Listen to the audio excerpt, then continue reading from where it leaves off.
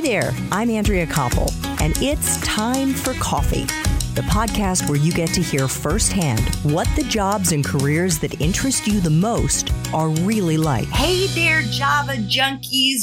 Welcome to Time for Coffee. Hope the new year is off to a great start. And for those of you who are coming off the summer, hope your reintroduction into the fall is going okay, isn't too rough for you. I want you to take a big, long slug of whether it's your latte like me or your iced coffee or tea, because we are settling down for another caffeinated career conversation. And today my guest is Breland, who is a tech reporter, or you could also call him a staff reporter, a tech policy reporter at the Hill newspaper. Allie, welcome to Time for Coffee. Hi, are you caffeinated and ready to go?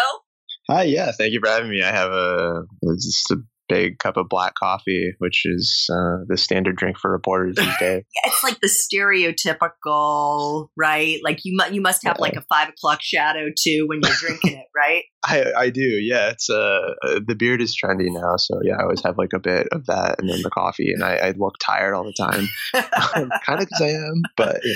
I bet you are. You've got quite the beat, which I really want to get into the weeds on right now. Like, what is a tech reporter? What do you do at the Hill newspaper? Let's just start digging into it. Yeah, the Hill tech reporter job is actually kind of a good representation of where the general tech beat is right now. There's a good Columbia Journalism Review article about how maybe the tech beat needs to be reformed because it's just so broad. There's so many different types of things that occur across the tech beat that we're all expected to cover. On any given day, I could be covering like obscure conspiracy theorists by Trump supporters in the deep fringes of the internet, things like QAnon and Pizzagate, and then I can also be covering dense policy details of Mark Warner's plan to potentially regulate tech companies that's happening in Congress. I did a story recently on the internet etymology of how abolish ICE went from an internet meme to mainstream policy. So I just run the complete gamut of everything,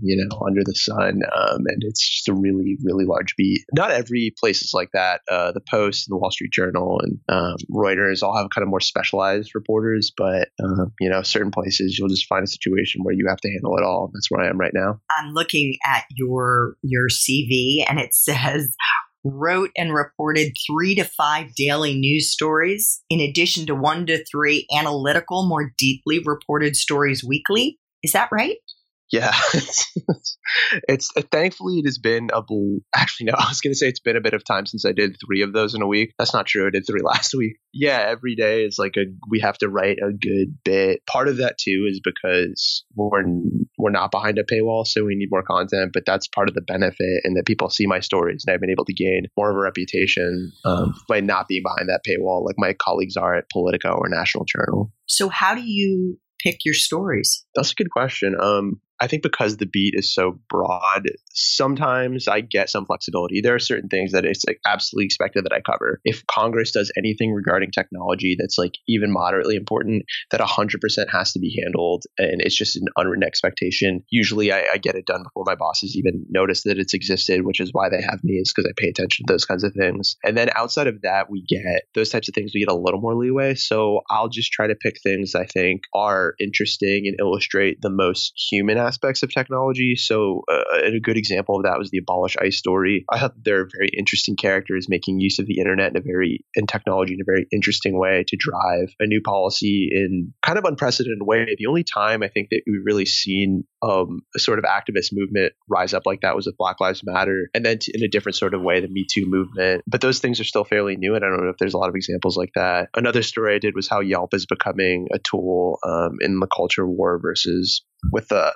left versus the right and what they want culturally and politically. I think there were really interesting characters there kind of trying to manipulate the platform, and people were interacting with technology in a really interesting new way. So things like that really interest me, and that's what I gravitate towards. Mm-hmm. We should probably tell Java junkies that The Hill is more of a politically kind of policy-oriented publication.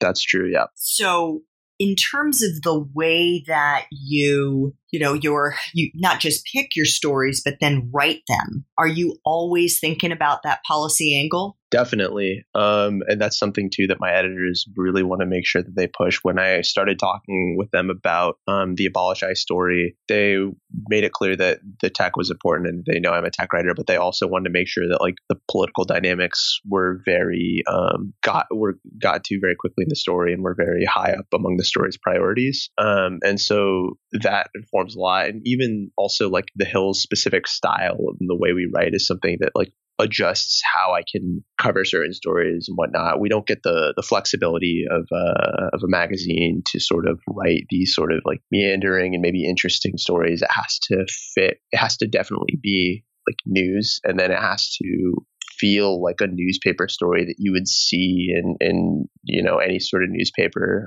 Obviously adapted a little bit to the Hill specific style, but that definitely informs a lot of how we pick and how we end up executing these things. I remember when I was a journalist and I had just come back from being a foreign correspondent to cover the State Department.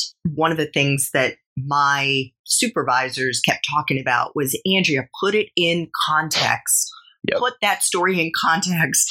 How do you, as somebody who didn't study technology, put your stories, or for that matter, politics, how do you put your stories in context? In a way, that's kind of helpful. I'm not advocating for anyone to be a Luddite who's trying to cover technology, but I understood it from the perspective of someone who's well informed, who followed it, even though I wasn't studying it. And I mean, if I did know the technical details of technology, which I do for some things, like that translates out to like maybe me explaining specifically how the code works, and the really deep details of that are not that useful, but understanding the sort of abstractions and the ideas behind them are useful. And I did in high school study computer science AP, which kind of helped me down that correct path. And then even though I didn't study anything really technical in college, I did understand humanities, or I did study humanities, which gave me a good basis to sort of like look at the sociological implications of technology and be able to understand it from that lens. And that's been really useful for providing context in a way that can make sense to people, especially people that haven't studied computer science or haven't studied engineering or things like that. You mentioned getting 200 emails a day. Can you just kind of put that into, I guess, a rundown of the typical day on the tech beat for you? Yeah. So, I mean, I wake up and I look at my email, and I've usually been getting PR pitches from the evening before. Sometimes editors are sending emails across, kind of communicating with each other, but in a way that is visible to everyone. So I'll be looking at those things. I'll ignore a lot of the emails that are not relevant to me. I kind of just scan the subject lines to see what it is or isn't. And then I'll go from there. And then from there, I begin to check Twitter just to see what I've missed. I'll check a couple of websites that are key for technology just to see if there's anything that I need to jump on really quickly. And then if there's nothing there, I'll take a second to kind of like slow down, get on with the rest of my morning, and then like do the things I need to do, get dressed, drink coffee. And then I'll try to read a longer story, at least 1,000 words on tech, to kind of like slow my mind down and kind of like look at the broader picture of things. And also those are the stories I ultimately want to write more. So I think it's just good practice to always be engaging with the material that you ultimately want to do. And then from there, I'll either, if I'm on deadline, I'll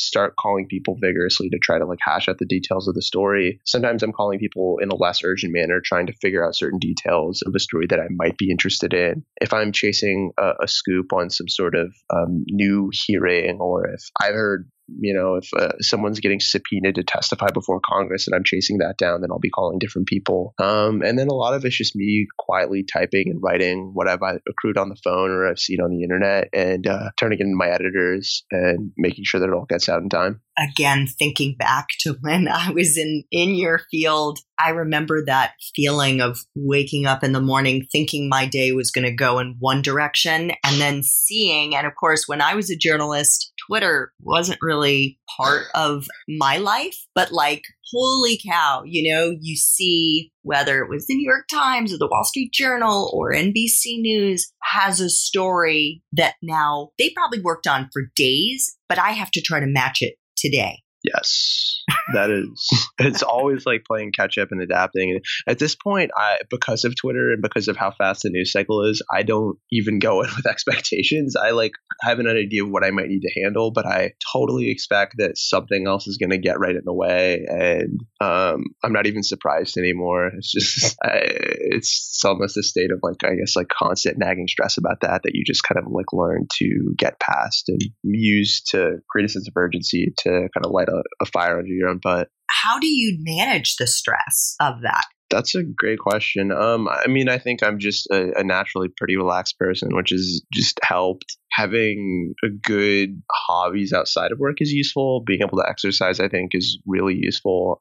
Kind of like just taking the time to unplug after work has been really useful so that you can separate your mind so that you can come in more refreshed to put in better quality hours in the time that you are working. That's not possible every day. Sometimes you need to work until 7 to 9 p.m. if something happens later. But making sure that you've kind of got the mental rest that you need so that when those moments do happen, you have the bandwidth to handle that is really useful. So just kind of throwing yourself into things that you really like on the weekends too, is just that really helps you a lot. I don't know. How did you handle it when things were going for you when you were in the throes of everything back in journalism? Not well. It's hard. A lot of people don't handle it. To be honest, working for CNN, probably not so dissimilar to working for The Hill.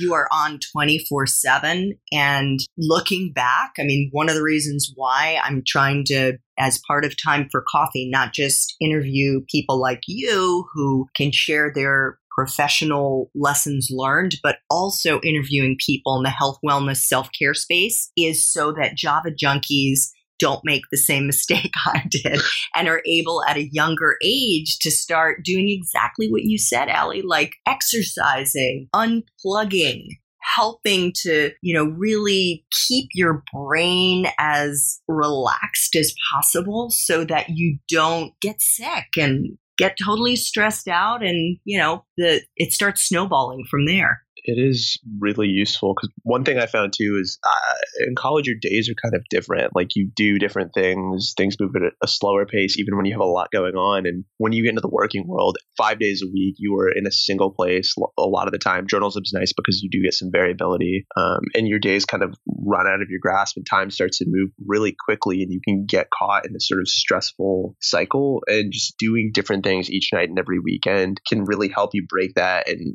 gain clarity. I started hiking more on the weekends and then trying to snowboard in the winters, and that really helped slow time down for me, and just make me reflect on things outside of just working every single day. You are so smart, really smart. I'm so glad to hear that there are young people who are already incorporating this into their lives. That's just, you're going to be a much happier 30-year-old as a result, for sure. I try my best. I still find myself working some weekends, so I don't always practice what I preach, but I do my best to. That's all we can do, Allie. Hey, listen, we didn't talk about sources. Do you have time in your day to really cultivate sources? And why is that important? You're getting all these pitches from PR folks trying to get you to cover this story and that. So there's definitely no shortage of stories. Mm-hmm. Yeah, no, sources are extremely important. I guess part of the reason I didn't bring that up in my day-to-day is because I actually had injured my foot about 4 months ago. So my ability to travel around has been really limited, and I have been taking way less source meetings because of that. But normally, I try to devote time in my schedule every week or every other week to kind of sitting down with new people or people that I've already established relationships with. And they're so useful because that's how you get the most important stories.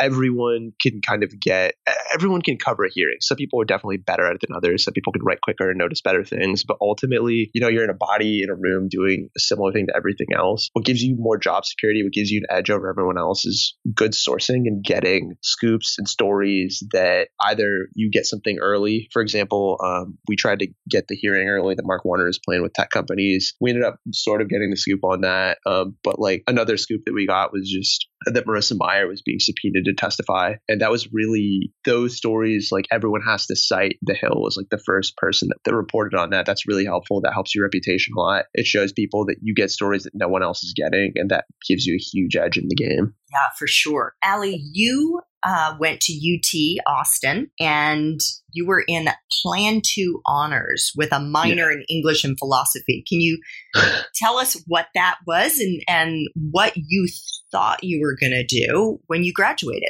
Yeah, that's a great question. Everyone is very confused by Plan 2 unless you're from Texas. And even if you're from Texas, you really only know about it if you went to UT. It's the honors. So I guess it's like the primary honors program at UT, but you literally major in it. So my degree says Plan 2 on it. Rough regional equivalents are like Michigan's LSA program, UVA's Eccles program, or USC's thematic option. And in kind of the tradition of those, you study a general core curriculum. I studied physics, English, philosophy in much smaller classes, kind of akin to going to a small liberal arts college, but within UT Austin. And so that just gave me this tremendous sort of like wide ranging breadth of knowledge. And then philosophy and English helped reinforce things I was already learning within Plan 2. At the time, I went in kind of thinking that I wanted to be a screenwriter. I was really interested in writing generally, and I thought that was the thing I wanted to do most. At a certain point, I kind of flipped towards journalism, not out of necessity, but just I think screenwriting is great, but I felt like I was very interested in politics and foreign policy and human rights issues. And I felt like I could do more work writing about or do better work personally for writing about those things, that I was more suited for that. But yeah, studying those degrees has really helped me as a journalist because it's certainly given me the tools to think creatively and write well. And it's given me a really critical mind to ask good questions or look for angles that people don't necessarily look for, which I think has given me an edge in that specific way. What I would say to you is don't rule out the fact that you may get into screenplay writing at some point later in your life. Yeah, I'm not opposed to that either. That would be great. I actually, it's been on my list to kind of like try to learn how to do that. I need to really sit down with that. Nice. I mean, I'm on my fourth profession, so,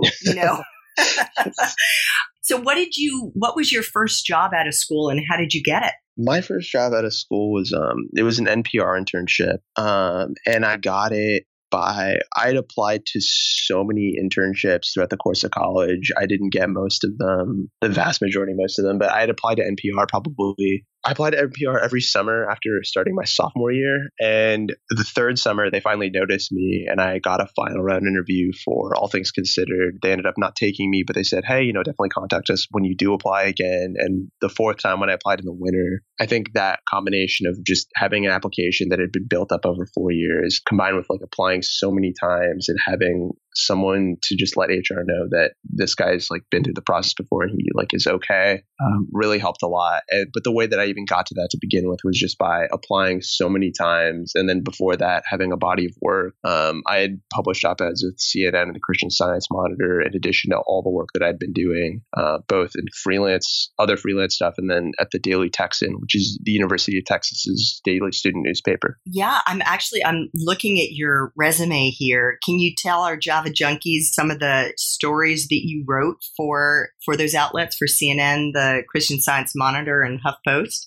Yeah, so the CNN, it was an op-ed, and the op-ed was right after the tragedy at Sandy Hook Elementary where the students were killed. And the argument that my friend and I made, who co-wrote it, was that this is unequivocally a tragedy. It's very, very sad. And like these things should not happen in the United States. But we critiqued the point that a lot of people made about how it was surprising that it happened at Sandy Hook and in the community in Massachusetts, and how it shouldn't happen anywhere. Gun policy, regardless of your perspectives on what should be done, should be made with the acknowledgement that people on the south side of Chicago, people in Camden, people in the south central LA who are Black, who are often overlooked by the media, are actually, suffering a lot from gun violence. And that if you make policy, it shouldn't just be based on these isolated examples that are truly tragic. It should be handled. It should be helping people who, I guess, like focus on these things or deal with them every day. And then Christian Science Monitor story was just about how it was about campus carry. And it was just an argument that if you want to bring campus carry to the University of Texas, it should be done.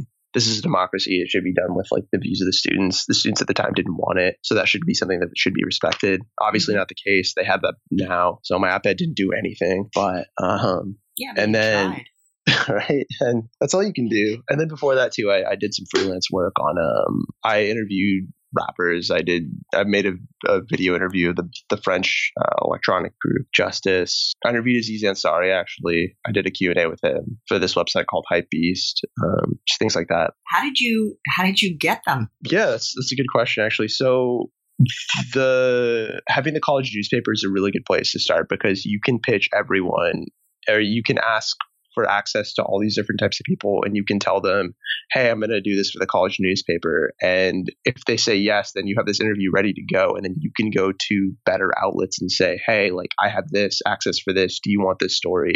And if they say yes, then you can just trade up that way before your editors know that you have this thing. And so you really have never lied to anyone at any point. You've just said, I have this thing and I can do this for you. And you can use that to kind of like gain your way to getting useful access. And then from that access, getting bigger outlets to pick your stories up. I love this internship that you did in 2014 as a harvest intern. Yeah.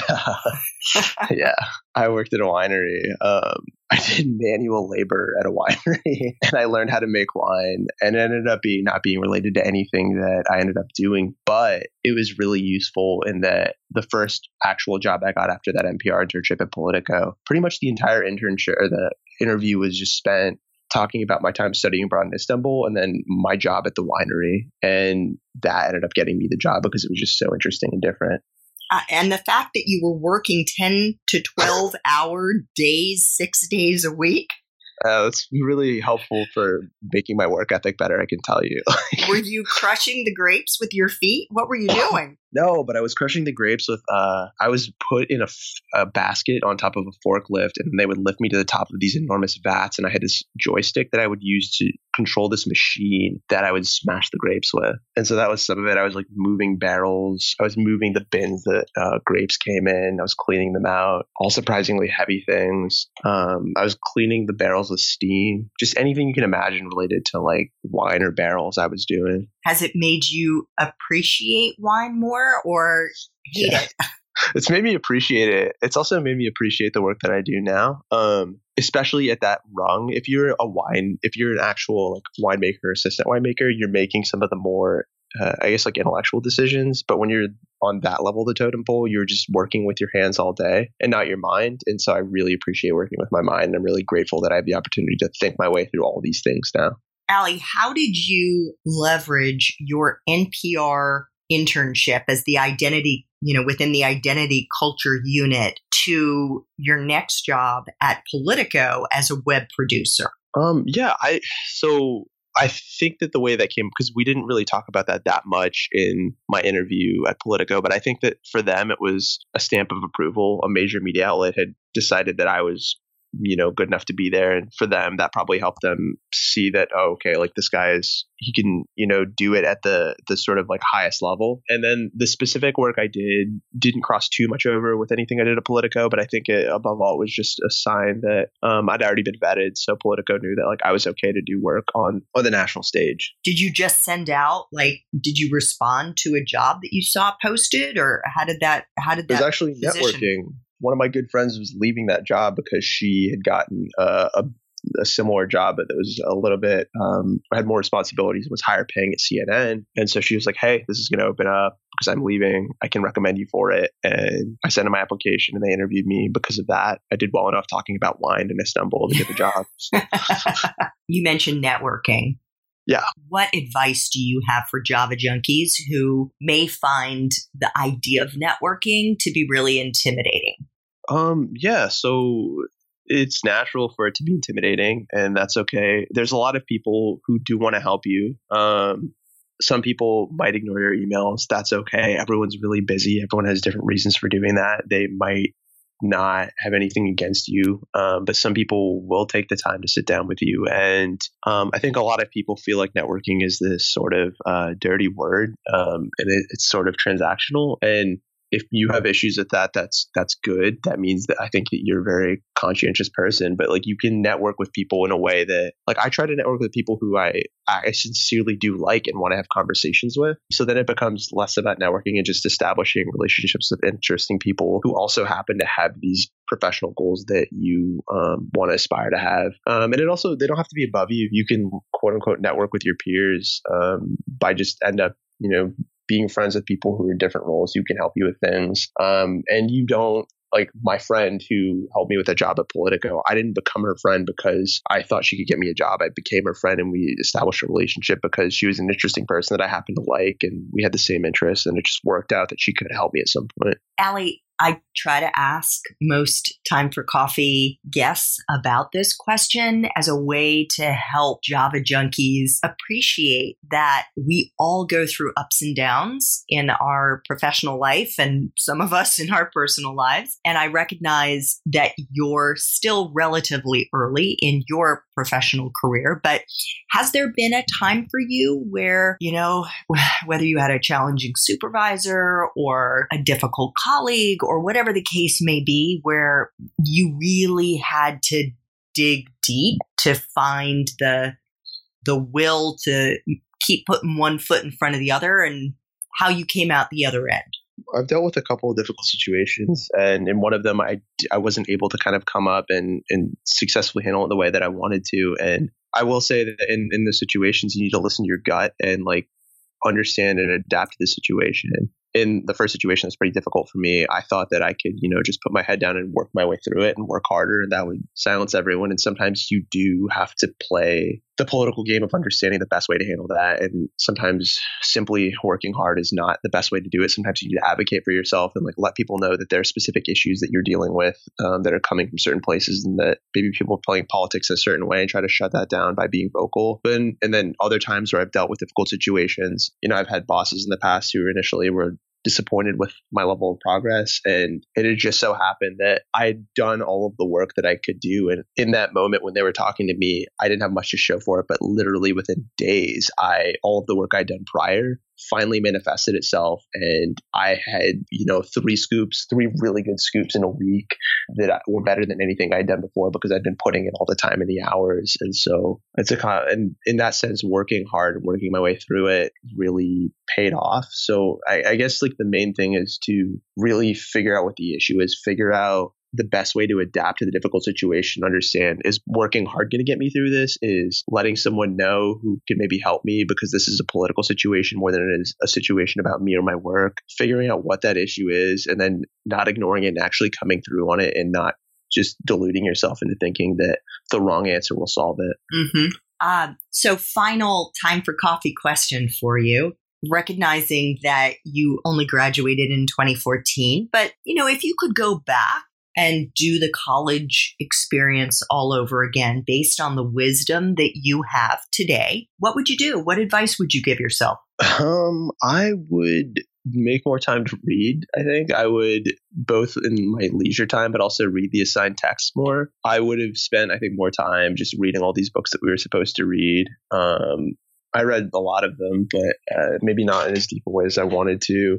I wish I'd probably also done more at the college newspaper instead of kind of getting by on a couple interesting freelance stories every so often. And then occasionally doing the paper, just really putting myself in and getting more out of that experience. I think I could have gained editing skills that I didn't quite get yet. Things like that, like take the most of everything that's like in front of you. And I think I did a good job. I certainly wasn't lackadaisical in college at all, but yeah, I could have done those things better. And I didn't take advantage of everything to the fullest. Also compartmentalizing time. That was a big issue that I had in college that I have gotten better at, that I wish I had just addressed now, or I'd done better back then, is just understanding, like, put in, 3 solid hours of hard work on a freelance story or your schoolwork, and then browse the internet afterwards. Don't try to make everything just one big session of browsing the internet, studying, doing work all at the same time.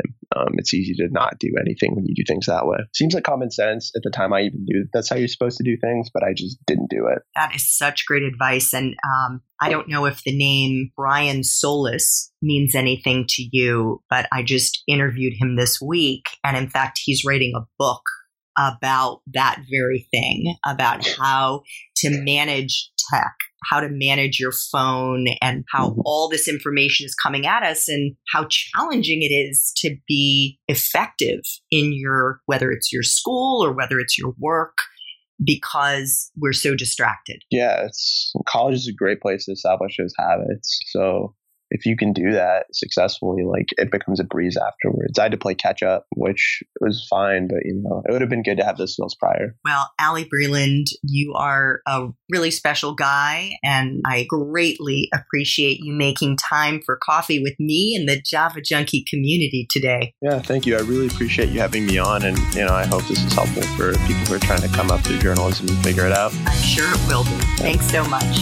Thank you. Thanks so much for listening to Time for Coffee, where the professionals in the jobs that most interest you always have time to grab coffee 24/7, no matter where you live. I have one quick favor to ask you. Remember to rate, review, and subscribe to Time for Coffee. Thanks so much.